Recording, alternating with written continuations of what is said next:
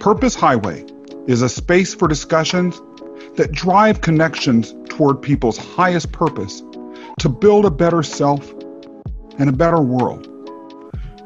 Join me for Season 1, where I start to uncover stories of entrepreneurs and thinkers that are making an impact. I'm your host, Scott Mason, and enjoy today's episode. I am back for yet another episode with the one and only eminent Barton Jackson. He's laughing as I say it because he gets all modest on me, but that's a lot of his charm. Barton is a VP and small business relationship manager with TD Bank. He is heavily involved in a number of different community organizations, particularly those that support the LGBTQ plus community. He is also an artist. And while you all are watching this podcast, I want you to take a few minutes and look at that artwork that you see behind him, because that is his own. I'm sure we're going to talk about that a little bit more, but let's get right to it. Barton, I'm going to just start the conversation by saying you and I met each other through the National Gay and Lesbian Chamber of Commerce, which is the largest organization in the country that supports small business owners and connects them with corporations that are interested in bringing suppliers and other strategic partners into their orbits that are part of the LGBTQ plus community. It is an intimidating organization, I've got to say, as a small business person to enter, because you walk in looking like me and you see all of these glamorous people in these glamorous corporate settings, and I just wanted to hide in a corner and die, and just die. But you, I'll never forget it. You were my mentor. You took me by the hand. You went out of your way to make me feel welcome. And one of the things that has been beautiful about knowing you, both as a partner in GLCC, but as someone who I've dealt with in a business context before, and also seen and heard about in various other contexts, is that you are so connected with what NGLCC does and what the community does. You bring it. And that reflects to me someone who is truly committed with connecting with their purpose. You know, we've spent a lot of time getting to know each other, and I'm sure folks will want to get to know you more. You started out in Boise, Idaho. How on earth did you end up as a VP at TD Bank in the big city, growing up in Boise? What happened? Blame my husband? I don't know. No, we'll just blame him for everything. Yeah, it's a good blame to have, right? So I actually did not want to be a banker. My father was a banker. That's how he met my mother. He was designing the first computerizations of the credit card system, taking it off the old punch card system. And my mom's bank was the guinea pig. So they met on the tarmac as the delegation in Idaho. And then all three of my aunts were in banking as well. So I wanted nothing to do with it. I was a custom fine art framer. Until, it just wasn't a sustainable form of income. And that's when I entered the banking world, at one of the larger employers in the Treasure Valley. That's what we call the area of the three cities that I, live in from Idaho. And, after college, moved to Seattle, and from Seattle to New York. But the whole reason, or the impetus for the move to New York, was my husband, who I met in Seattle. Very nice. So you are one of those folks that ended up in the big city because of love. I know. It's strange to think. But yeah, it's been an incredible journey. It's been a fun journey. And it's been one of those where I'm really thankful for the moves. When I was growing up in Idaho, I wanted to come out. When did you come out? I came out when I was between my junior and senior year of high school, but it was a gradual thing. I went through this phase where I wanted to tell people, including the girl I was dating at the time, that I was bisexual. Oh, the things we say. That's fair, yeah.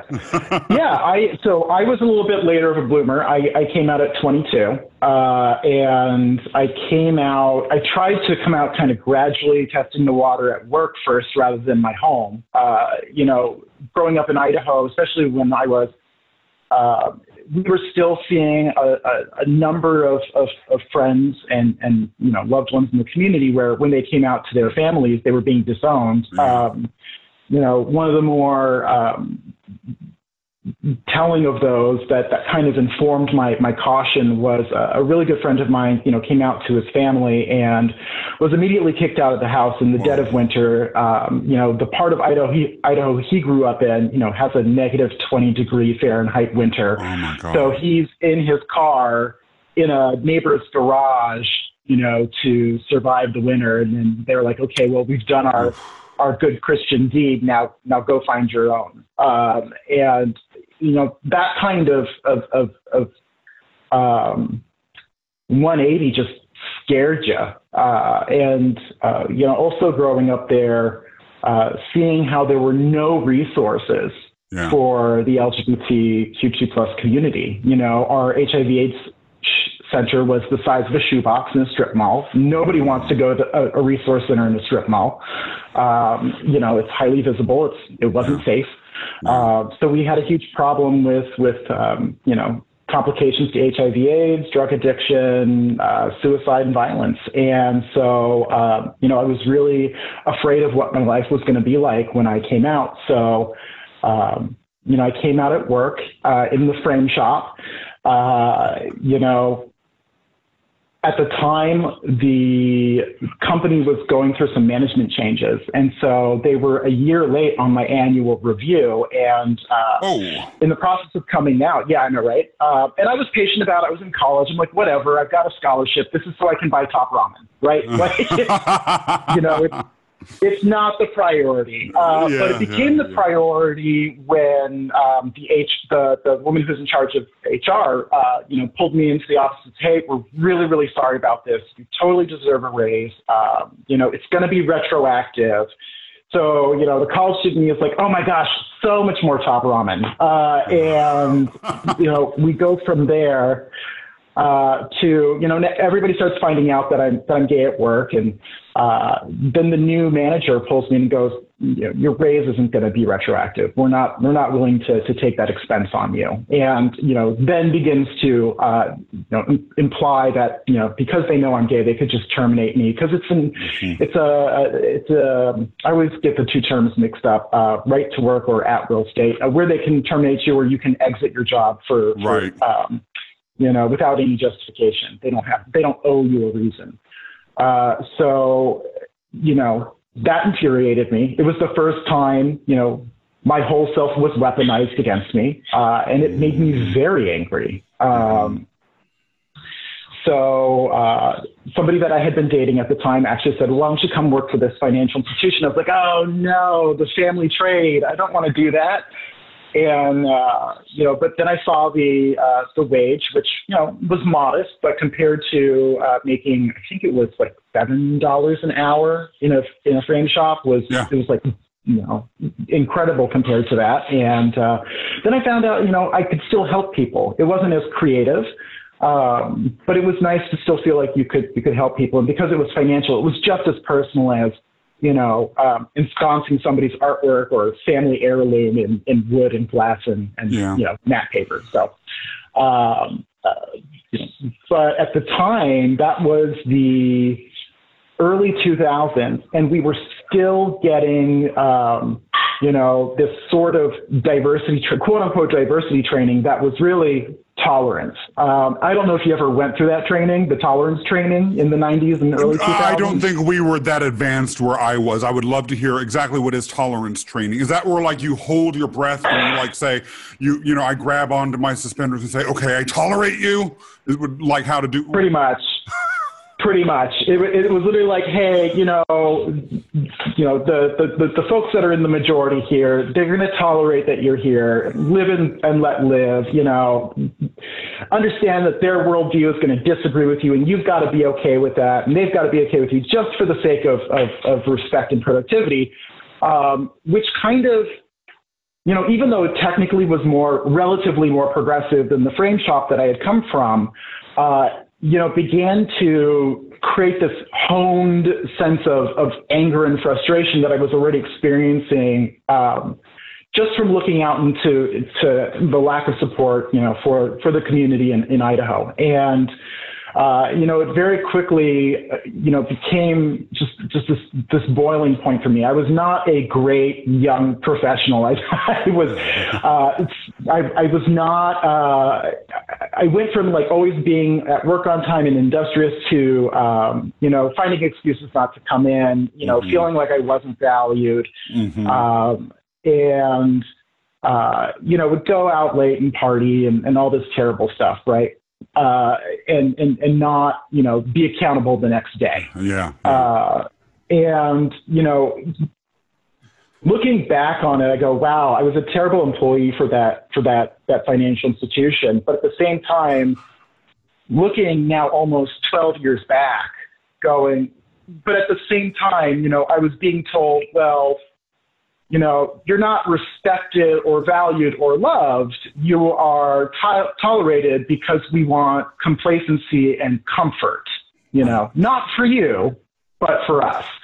And, that started to kind of hone my purpose. I left that financial institution after college. I moved to Seattle, Washington, and that is where I was first blown away by economic resources, social resources, community, being able to come together with some sort of infrastructure, right? I couldn't believe it. I ended up working for the oldest credit union in the Pacific Northwest. They're an amazing credit union. So shout out to Verity. I don't mind naming you.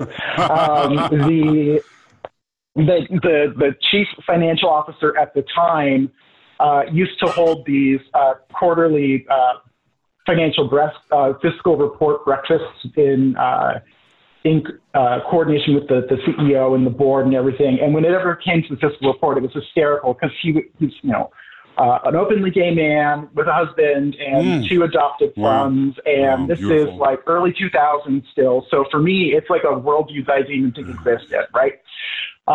And, here he comes up for the first time ever that I'm meeting him to sing the fiscal report for the credit union to a Broadway tune. He wasn't the best singer, but it was super entertaining. Wow. How come I didn't? I want to work at that bank.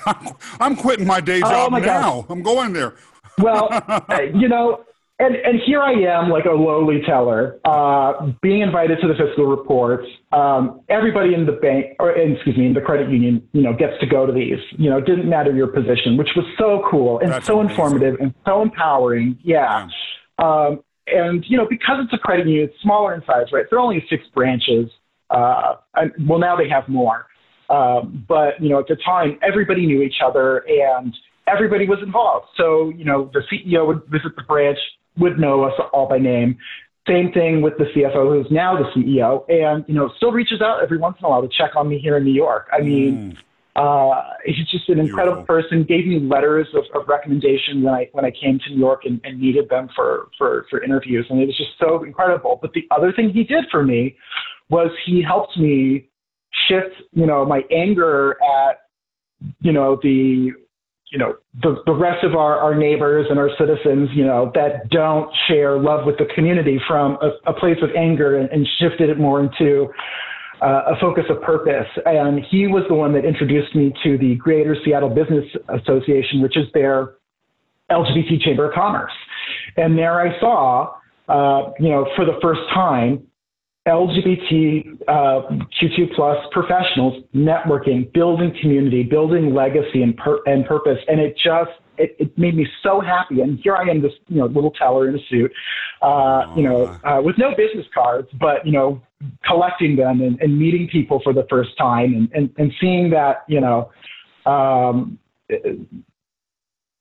the outside world can educate and can inform, but ultimately you empower and shape your own purpose and your own reasons for doing what you do. And so, through that experience, I became more involved in financial education and volunteer work and community organization through financial institutions. So I determined as a teller, at the early onset of my career, because of this CFO who afforded me the opportunity, to, really want to become somebody who leveraged his profession and his skill set back into his community. And that's been my MO now for a decade in banking. And anyone, in a way, then it makes sense that of all of the things that you could be, you would end up a relationship manager, because that's really at the end of the day what that's about. But you said something earlier that I want to delve into a little bit more deeply. And that was just, you said it almost as an aside,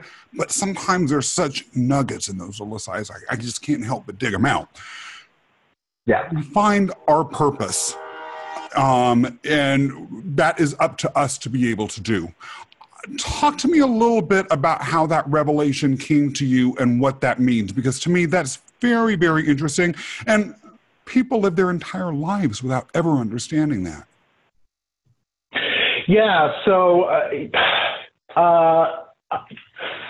the way I kind of, I don't want to say, some things are lived and not learned. I think it's such a cliche. I try to avoid it, but I think it's kind of true. No matter who you are, right? You're interacting with this internal and external world around you and inside of you, right? You have good experiences, you have bad experiences. You have interactions that tell you how you are valued or maybe how you are not, or just overall neglected, right? So speaking more specifically to my experience, my formative 20s in Idaho, here I am going, hey, nobody cares about this community. The general assumption is that, you come out as gay, you get, HIV, it complicates to AIDS, and you die. You're not economically of value. You're not, creating families. You're not doing anything other than, going to a bar or what have you. So, and I think I just lost video, but I'll just keep going. So yeah, that happens. It's technology. Yeah. So, here we are, young 20s, young gay, and only having friends in the LGBT community because you feel so alienated. And that's all very real and all very experienced, but it's also all very emotional. There's no necessarily direction to it.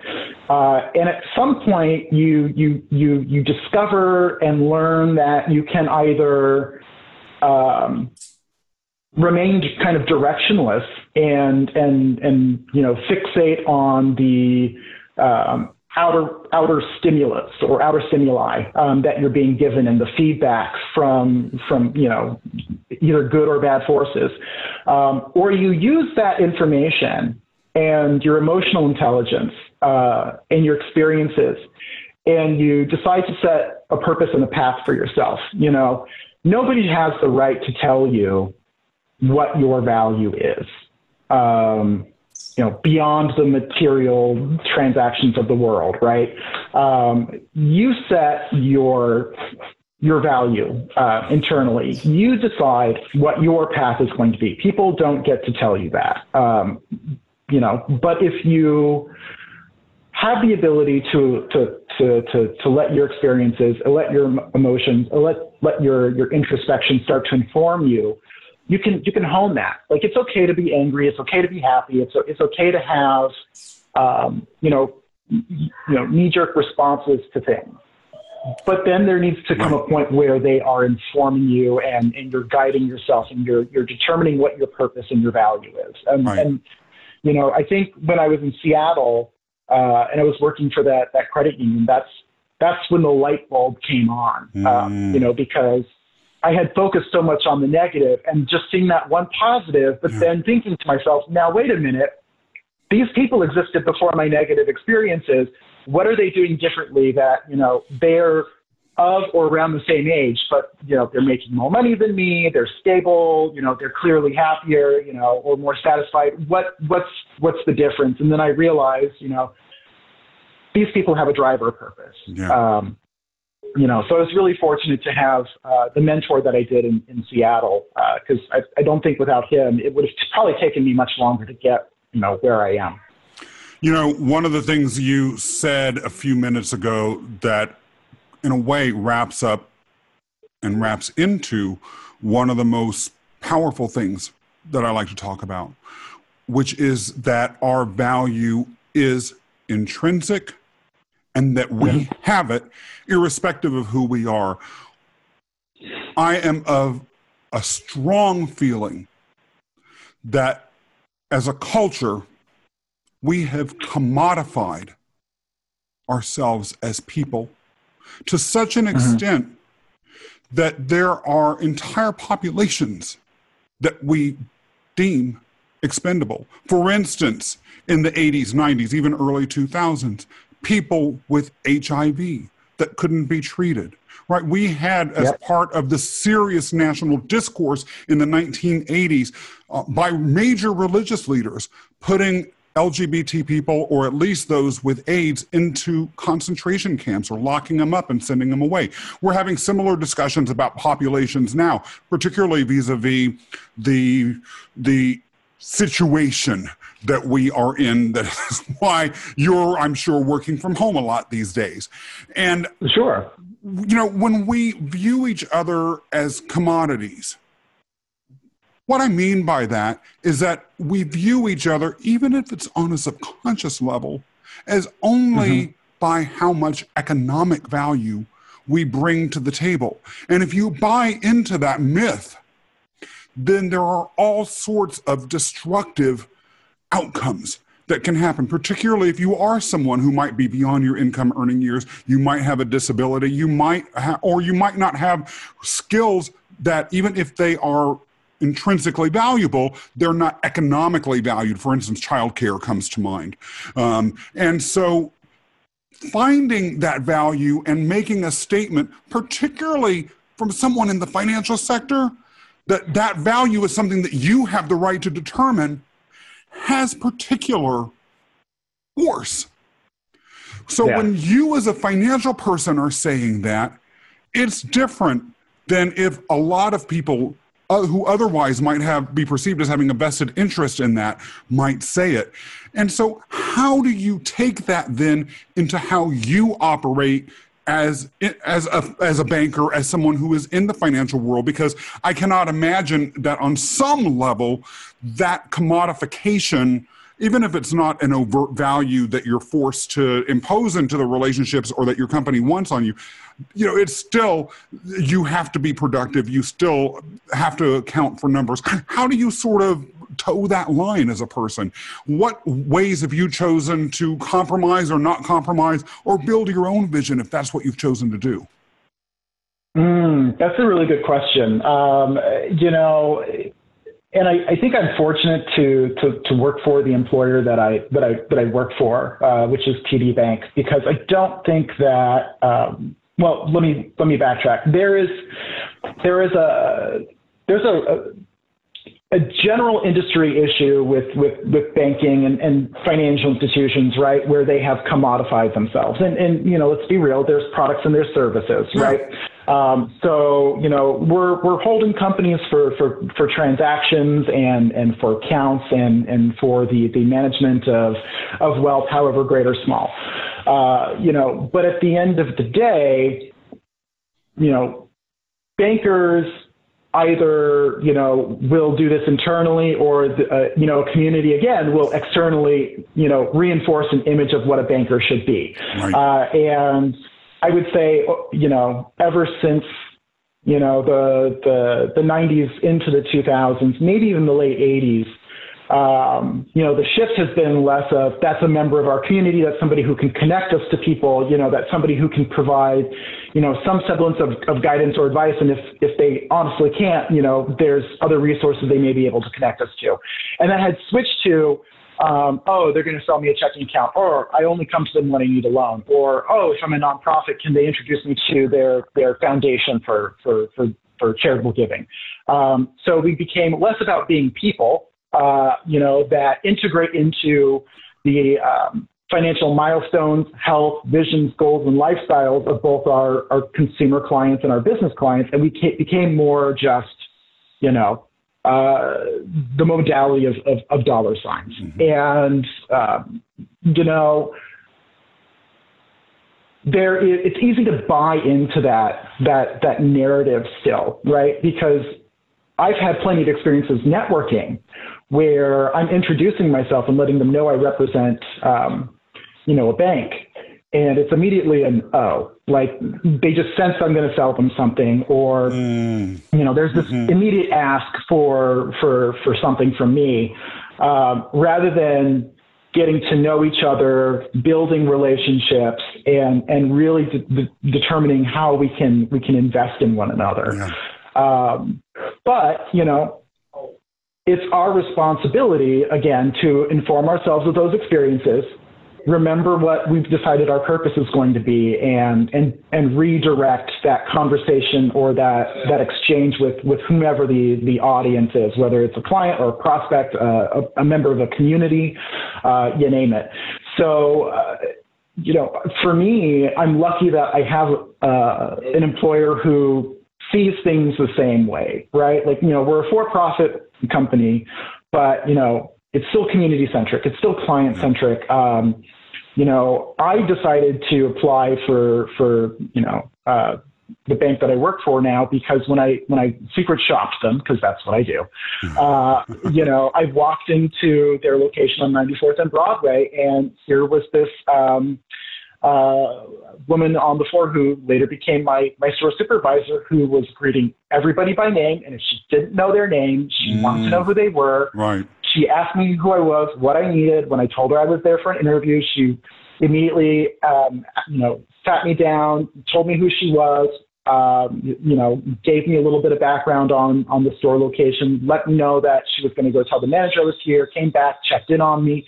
And it just felt like, you know, a part of the community. And that's for me is really important. So, you know, I don't necessarily feel like I'm pressured with, oh, you've got to sell widgets. Oh, you got to worry about a specific, you know, financial goal, because there is that space to have, you know, my model of functioning, which is, you know, I want to have relationships with customers. I want to have relationships with my community and, you know, and colleagues. Like, somebody doesn't have to be a client for me to want to extend resources or expertise or have conversations even, you know, just to do what I can to connect. And, you know, anybody who, I mean, I guess it goes for really any profession. If you decide that your purpose is to leverage who you are back into your community, be that minority or residential or otherwise, you can do that, you know. There's nothing stopping you, you know, during your working hours or after work, you know, providing what expertise or guidance that you can. And people, I think, you know, genuinely appreciate it. But I also think it's a great way to build relationships that are far more productive than, you know, a one-off transaction. Absolutely. You know, you have people who can connect and reconnect you to other individuals or other organizations and build this wealth of resources and programming and in my case, you know, potentially financial support for a company's milestone, you know. So for me, connectivity and relationships and you know, fostering community through, you know, your skill sets in your day job and bringing that to the rest of you, I think it's really important. I think you have to integrate your whole self as part of your purpose, but, you know, that's my high horse. Well, I think it's a beautiful high horse to be on. And I think that a lot of people will appreciate hearing that, especially being reminded that no matter what you do and no matter where you are day to day, there's always that possibility of bringing your full self, finding your purpose and connecting that, and then, you know, fully expressing that with whatever you're doing. So that was inspirational. And one of the things I love about talking to you is that that sort of inspiration comes from such a stereotypically unexpected source. But at the same time, it's all the more authentic and real because of that. Barton, how can people find out more about you, and where can we see more of these paintings? I hear you're selling them now. Talk about Renaissance, man. My goodness. Banker and painter? What next? Are you going to take over the world? No. That's too much management for me. No. So, listen, going back to finding your purpose, you don't have to sacrifice any part of yourself. So, I love art. I've always loved art. I thought I would be an artist, going into college and just, realized that wasn't for me. Or at least a paid or successful artist, I guess I should say. But who knows? That could always change. Those things are fluid. So, I keep up with doing my artwork. I love abstracts. I don't even remember my Instagram handle, to be completely honest. I want to say it's at BL Jackson 1984. Yeah, that's it. So you can see my limited run of artwork there. Also, you can find me on LinkedIn, Barton Jackson. I'm the only one at TD Bank, so it should be an easy find. So you can filter to New York if that helps. And yeah, those are my two major social media platforms professionally. And then, of course, if you want to learn more of my coming out story, I did a wonderful storytelling session with a great nonprofit called I'm From Driftwood. Mm-hmm. And that's on YouTube. So if you search I'm From Driftwood, Barton Jackson, you can see the full story there. And I have seen it. I heartily endorse it. And it was in no small part why I wanted you to be on this podcast. Barton, it's been a pleasure. Thank you for bringing your full purpose and your full self into this meeting today, and for sharing it with folks that might be watching this. Everybody. Oh, thank you so much. Thank you. It's been awesome. Everybody, this is Scott Mason checking out. See you next episode. Thank you for listening to today's episode. Join our community today at purposehighway.com and subscribe to get notified when new episodes go live. Scott Mason, checking out.